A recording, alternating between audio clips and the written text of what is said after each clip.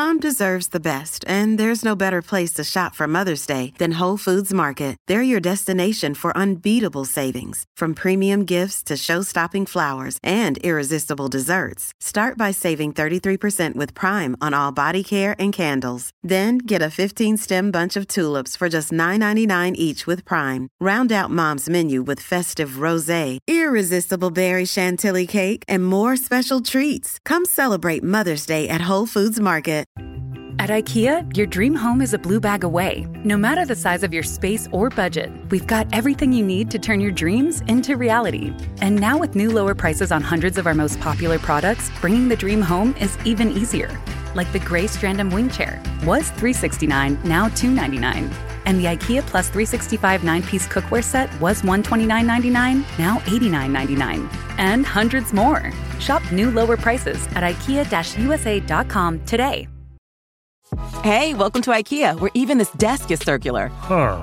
How so? Looks pretty rectangular to me. It's because we're always looking to repair, reuse, and relove our products, like buying back your IKEA items for store credit. Or shop our as-is section for great deals. You can even order free spare parts. Get on the circular path for a more sustainable future. Still a rectangle. Get started at IKEA-USA.com/circular. Visit IKEA-USA.com/circular for as-is information and buyback and resale terms and conditions. Spare parts not available for all products. Hello and welcome to the Olive Magazine podcast. This week, to celebrate the Olympics, we are talking about the hot new trend of the summer, Brazilian food. And we've got a 101 on chillies from the Devon Chilli Farm with top tips, our favourite recipes using chillies and the different types you should be using. And we have Sarah, our drinks writer, back talking about our favourite drink of the summer, vermouth. First up, we have Janine, our food editor, and myself talking about Brazilian food. This weekend, the Olympics is happening, and with our new issue that's out on the stands at the moment with the massive big Brazil grill burger, we have been tapping into a big trend for the summer, which is Brazilian food, haven't we, Janine? Yep. So we thought this week we would give you a bit of a greater detail on the trend, what sort of flavours to be looking out for, what you should be cooking. So Janine, give us the lowdown. Well, I think Brazilian foods, it's been bubbling under for a long time now, but recently it just seems to have come up as a popular ingredient, a popular way to cook with our readers.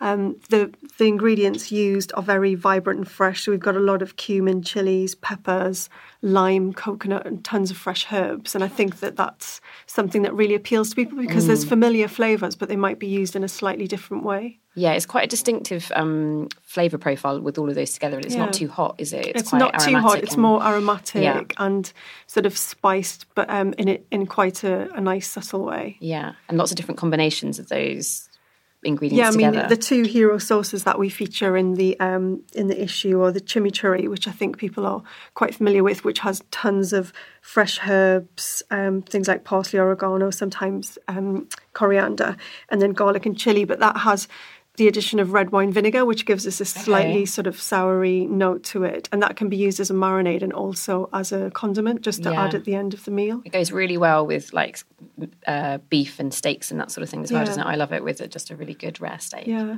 And we've also got another one, which is the Malagueta sauce, which is...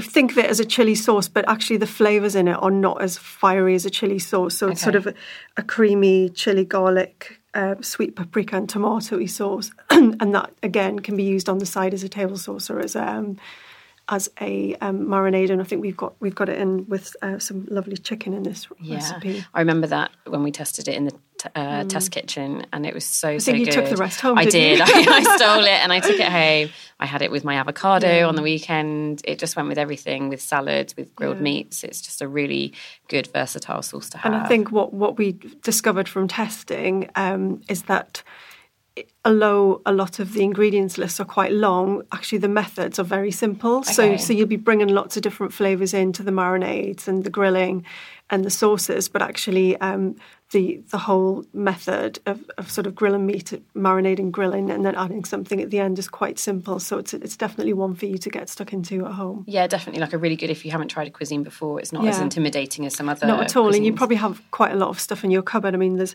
normally we, if we do a new sort of cuisine, we often have to put where can you get this online? And with this, I reckon you could pretty much pick up everything you need from the supermarket as well. That's ideal.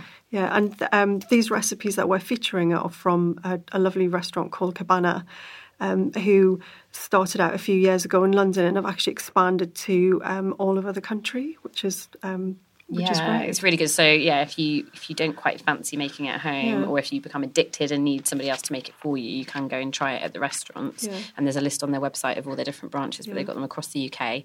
But Janine, tell us about some of the dishes that we featured, because these went down really well in the test There's kitchen. some really fun ones. I think people might be familiar with caipirinha, which is a drink.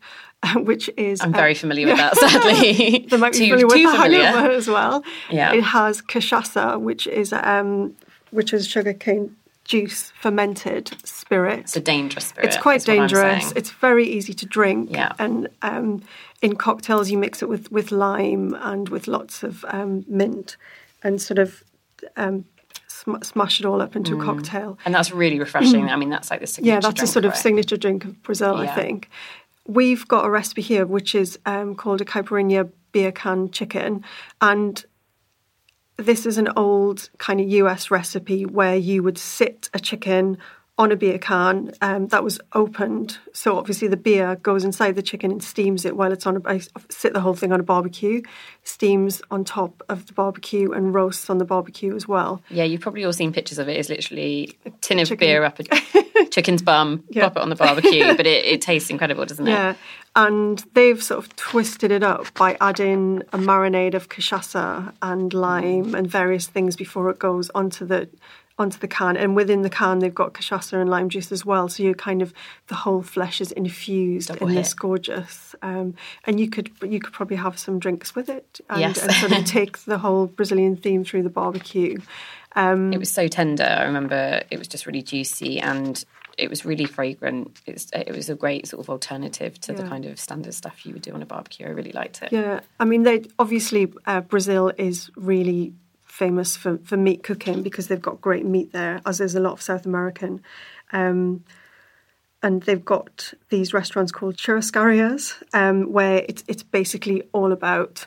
it's kind of like a steakhouse with the most amazing grill setups. Okay. And I think you can see through all of these recipes, there's a lot of kind of marinating and grilling goes on. We've got this lovely chili and cumin marinated lamb, it's the most simple marinade, again, of cumin seeds, chili, bit of dried oregano, and then just leaving it for a while and then grilling that over the coals. And then that just gives the most fantastic flavour. And I think, again, the simplicity of that just really comes out. Yeah. And it was super quick as well, that recipe, wasn't it? It's really minutes. Quick. I mean, the marinating, they would prefer you to marinate it for quite a long time, but I think that, you put it on the night before and then the next day you get up and hot it on the grill. You do that quickly on a Friday night on the way home from work. And then Saturday you're sorted. Yeah. Just to be drinking your cachaça all day. But we've got a great couple of vegetarian recipes in here too. Yeah, there's a really good spiced aubergine dish. Again, it uses a chimichurri to marinade, but then it's seasoned with cumin seeds, parsley, turmeric, which turns the aubergine flesh the most amazing bright yellow colour. Peppercorns and cayenne. So again, the white peppercorns and cayenne used sparingly, so you actually just get a tiny little sort of buzz of heat. It's not going to knock your head off. No. And then that's served with the malagueta sauce. So again, that's a brilliant one if you've got vegetarians coming around to get ahead. Sure. And it doesn't take long to cook again. I think we're looking about 6 minutes aside for aubergine slices. So it's really nice. And treat your vegetarian friends. Yeah, and meat eaters. I really loved it. And like you say, all of those ingredients, all those spices and herbs, I have those in my cupboard, and I would imagine most people do. Yeah, there's a speciality, are they? The dried herbs all come from your regular dried herbs and spices rack. So I think they're really approachable as well. So I think, again, it's one of the reasons why people are really getting behind the cooking of it. So fantastic. And so is there anything else we need to know about Brazilian food? I think you should approach it like the Brazilians do, as a party. Excellent. So, good. This all of these recipes are from Cabana's book, and it's sort of subtitled Brazilian Street Party Food. And I think if we all approach summer as a Brazilian street party with plenty of cocktails, lots of marinating beforehand, and then just last minute grilling, so we can all sit around in the sun drinking and listening to good music, then that would be a good barbecue to have. Yeah, sounds good to me. All right, well, I know what I'm cooking for the rest of the summer. Thank you very much, Janine. And if you want to get Janine's incredible, we haven't talked about it here, but we did last week on the podcast, her incredible Brazil Girl burger, which is on the front cover of the issue. Yes, don't be scared of it. No. It looks intimidating, but it is actually quite easy to make. Can we just do a quick roundup of what it is again, just to remind people in case they didn't catch last week's or they've forgotten, which I can't believe they would because it was so incredible. It is 2 spiced patties. You've got sweet and sour onions, got chimichurri sauce, again, lovely chimichurri. Yeah. We've got peri-peri glazed bacon. We've got a sort of avocado mayo, and then on top of some cheese, just some cheese because you need cheese in a burger. Just cause. And then on top of everything, we've got some lovely crispy, crunchy onion rings with a bit of cumin in the batter. So good. Now, I've seen quite a few of you on social media have already started making it, but I know one person said this morning that I saw that she ate it too quickly and she couldn't take a picture. No. But make it again. Yeah, if any of you make it or make it again, make sure you take a picture and tag us in with the hashtag #OlivMagRecipes on Twitter or Instagram, and show us what you've been doing, because I can't recommend it enough. It's such a good recipe. It's a good mouthful. So that is in the August issue of Olive Magazine, which is out now, or for any other recipes, you can always head to olivemagazine.com as well. Great. Fantastic. Thank you so much, Janine. Thank you. Cheers. Next up, we have Alex, our editorial assistant and digital writer, fresh from a Devon farm, and Anna, our cookery writer, talking about their favourite types of chillies. So we've been chatting about chillies in the office today, and a few weeks ago I went down to the South Devon chilli farm, which is a 10-acre chilli farm just outside of Totnes in South Devon. It's great because they have about 200 varieties of chillies growing in tents, and they have little nurseries, and they have about 10,000 chilli plants growing a year, which is pretty impressive for the south of England. And it's great because you can go on a tour of the tunnels and nurseries, and then afterwards you can taste the produce there's a little cafe. And I love they do their hot chocolate. So they have hot chocolate with a hint of chilli in it, which is really nice, and it cuts through the creaminess of the hot chocolate. And they also do a really great savoury cream tea. Oh, nice. So they have cream cheese and homemade chilli jam, and it's really punchy because it's just been made with the produce just a few metres away. And it's in Devon as well, so the scones are really top notch. And you can also buy plants to take home. Okay. So I took home some padron peppers, which are currently growing on my windowsill. How are they working out? All right. I'm not the best at keeping plants alive. You have to have specific growing conditions, but they give you lots of tips, which is really good.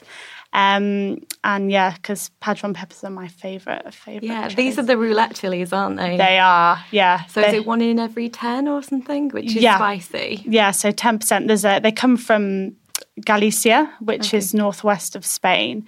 And they have there's a saying in Spain, and it goes, well, translated into English doesn't sound quite as nice, but it's padron peppers, some are hot and others not. But basically, there's no way of knowing. So they pick the chilies when they're still green, and before they've turned red, and nobody knows. It's not they're quite uniform in shape and size, and no one knows when you're going to get a spicy one. But I always thought it was a myth because I lived in Spain for a long time, and I had them nearly every day. And I only actually had my first spicy one about 3 weeks ago in London at Barafina, which so the myth is actually true. Yes. So what's your favourite chilli? I really like bird's eye chilies for Thai. Sort of rice noodle salads with loads of Thai basil. And, they're more fiery, aren't they? They are, yeah. But you can. So there's also a bit of a fact. It's not actually the seeds that are the spicy part of a chilli. It's the pith. So if a recipe says to take the seeds out, probably also take the pith out as well. Yeah. So we've got loads of really interesting facts in the August issue at the moment. We've got a Chillies 101 filled with interesting chilli facts and all the different types in there as well. But yeah, my favourite would be that or Scotch bonnets. I'm quite a chilli head. Aren't they the like really, really spicy ones? I don't think I can handle those. I think ghosts are quite... Ghost chilies are quite... Ghosts? I've never heard of that. What's that? Yeah, there's a challenge. Don't try it. I wouldn't. I'll make sure I have a big glass of milk next to me if I do. Yeah, and that's the other thing as well. So if you've got too much spice, if you're eating something really spicy, then you should have milk drinks rather than fizzy drinks. A lot of people drink beer with curry, drink sparkling water or something, and that actually makes the spice go further into your taste buds. So you need the fat of milk or a lassi or something to calm the taste buds. Is that why they have lassis a lot in India and those countries? So we've got lots of chili recipes in the backlog of Olive. We do. And we have them all on our website, don't we? Yeah. My favourite has to be the green chili grilled cheese sandwich. Oh, this is amazing. It is so good because just think of a really comforting cheese sandwich, a cheese toasty, and then whack in some coriander, chopped up green chili. It just really cuts through. It just gives it an extra kick. For extra squidge as well, I think it's made with squidge. It's got soft cheese in it as well, so and cheddar, and so it's a really, really nice filling. I'm a big fan.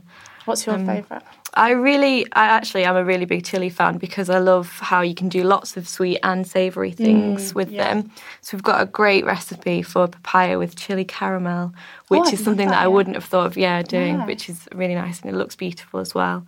And we've got a really nice chili jam recipe coming out in the October issue when you've got a glut of chilies if you're growing them. So yeah, that's definitely one to keep an eye out for. Can I make it with padron peppers? You could try, yeah, definitely. Maybe not. I mean, we've actually done it with Scotch bonnet because you really want, with the amount of sugar as well, you sort of want the spiciness coming through. But you can definitely experiment with different types of chilies.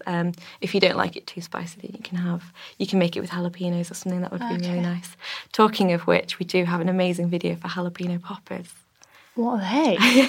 So you keep the jalapenos whole, and then you just cut a little slit down the side and take the seeds out and the pith. Yes, very important. And then you stuff it with cheese and then breadcrumb it and deep fry it. And so it's a bit like a bar snack, an American bar snack. And then when you eat it, it's just like stringy cheese, the fiery chili and crispy breadcrumbs. Seeing a bit of a common theme there, cheese and chili. Yeah. But also I really like the as you were saying, the sweet recipes because not a lot of people would put chili in desserts, but we've got an amazing recipe for it's like a chili chocolate tart, and it's got a peanut chipotle brittle, and it's really great because it doesn't overpower the chocolate. So you just have just gives it a subtle kick underneath, doesn't it? And it's got a really rich and fruity dark chocolate ganache. So I think that's really good. Yeah, I like the fact that you can put chocolate in chili recipes as well. So, you have like a square of dark chocolate in something that's really spicy, like a mole or a chili con carne or something. So, yeah, it is like that match is sort of sweet and savoury, if you like. Well, yes, so if you want to learn any more about chilies, we've got lots of facts in the July issue. August issue, sorry. And we've got someone from the South Devon Chili Farm who's giving us lots of tips about different types of varieties, recipes with chilies. And if you have any other questions, just feel free to get in touch with us on Twitter and Facebook or email us. Thank you. Thanks. I know what I'm making this weekend. That cheese toasty with green chili sounds incredible. If you like what you've heard so far in this podcast, and even if you haven't, now is the chance to do something about it.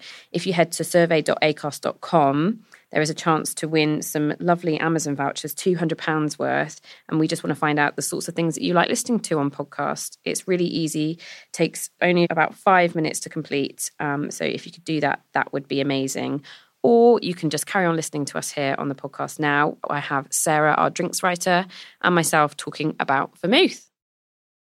So, Sarah, This month, mostly, I have been drinking vermouth As because have I'm I. because I'm trendy. So trendy. Yeah, so it is everywhere at the moment. Yeah. It's on lots of restaurant menus, bar menus. Yeah. It's not just reserved to cocktails or at the back of your mum and dad's booze cupboard like it was when I was growing up. We're all drinking it, but why and what is it as well? That would be good to know for those that don't know. It's one of those bizarre kind of bottles that people always have in their cupboard, which you shouldn't keep it in the cupboard. Interesting. Okay, good. And people forget about it. Yeah. Most people have, a bottle of martini and they don't really know. They think, kind of like people think Bacardi is its own category. People think martini is its own category. It's not. It's vermouth. And vermouth is basically aromatised, fortified wine. Okay. Which means it's been stuffed full of botanicals and then spiked with unaged brandy. Right. So I didn't know that. Yeah. Fun fact. So you can put all kinds of botanicals in it. If you think, what kind of botanicals you'd put in gin, you can also put it in vermouth. Okay. So lots of coriander and cinnamon and lots of citrus. So presumably they can be quite different then in terms of flavour profiles because there's such a massive amount of difference between the botanicals. Massively different. And it depends on the base wine that you're using as well. So you mainly get dry and sweet vermouth.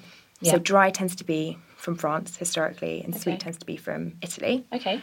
And you get the base and then you kind of add the botanicals that will complement or kind of go against and create something a bit more interesting. Okay. So the kind of big brands, really, French dry vermouth, you're looking at like Norley Prat or Dolin or Lillet, which is really hard to get hold of now. In Italy, you're looking at kind of Cocchi, Antica Formula, Pintamess, all of those kind of, they look really cool. They look, they've got these kind of really, really old style labels, a lot of them. So they look really kind of interesting. So look good on your bar trolley then? They look very good on the bar trolley, yeah.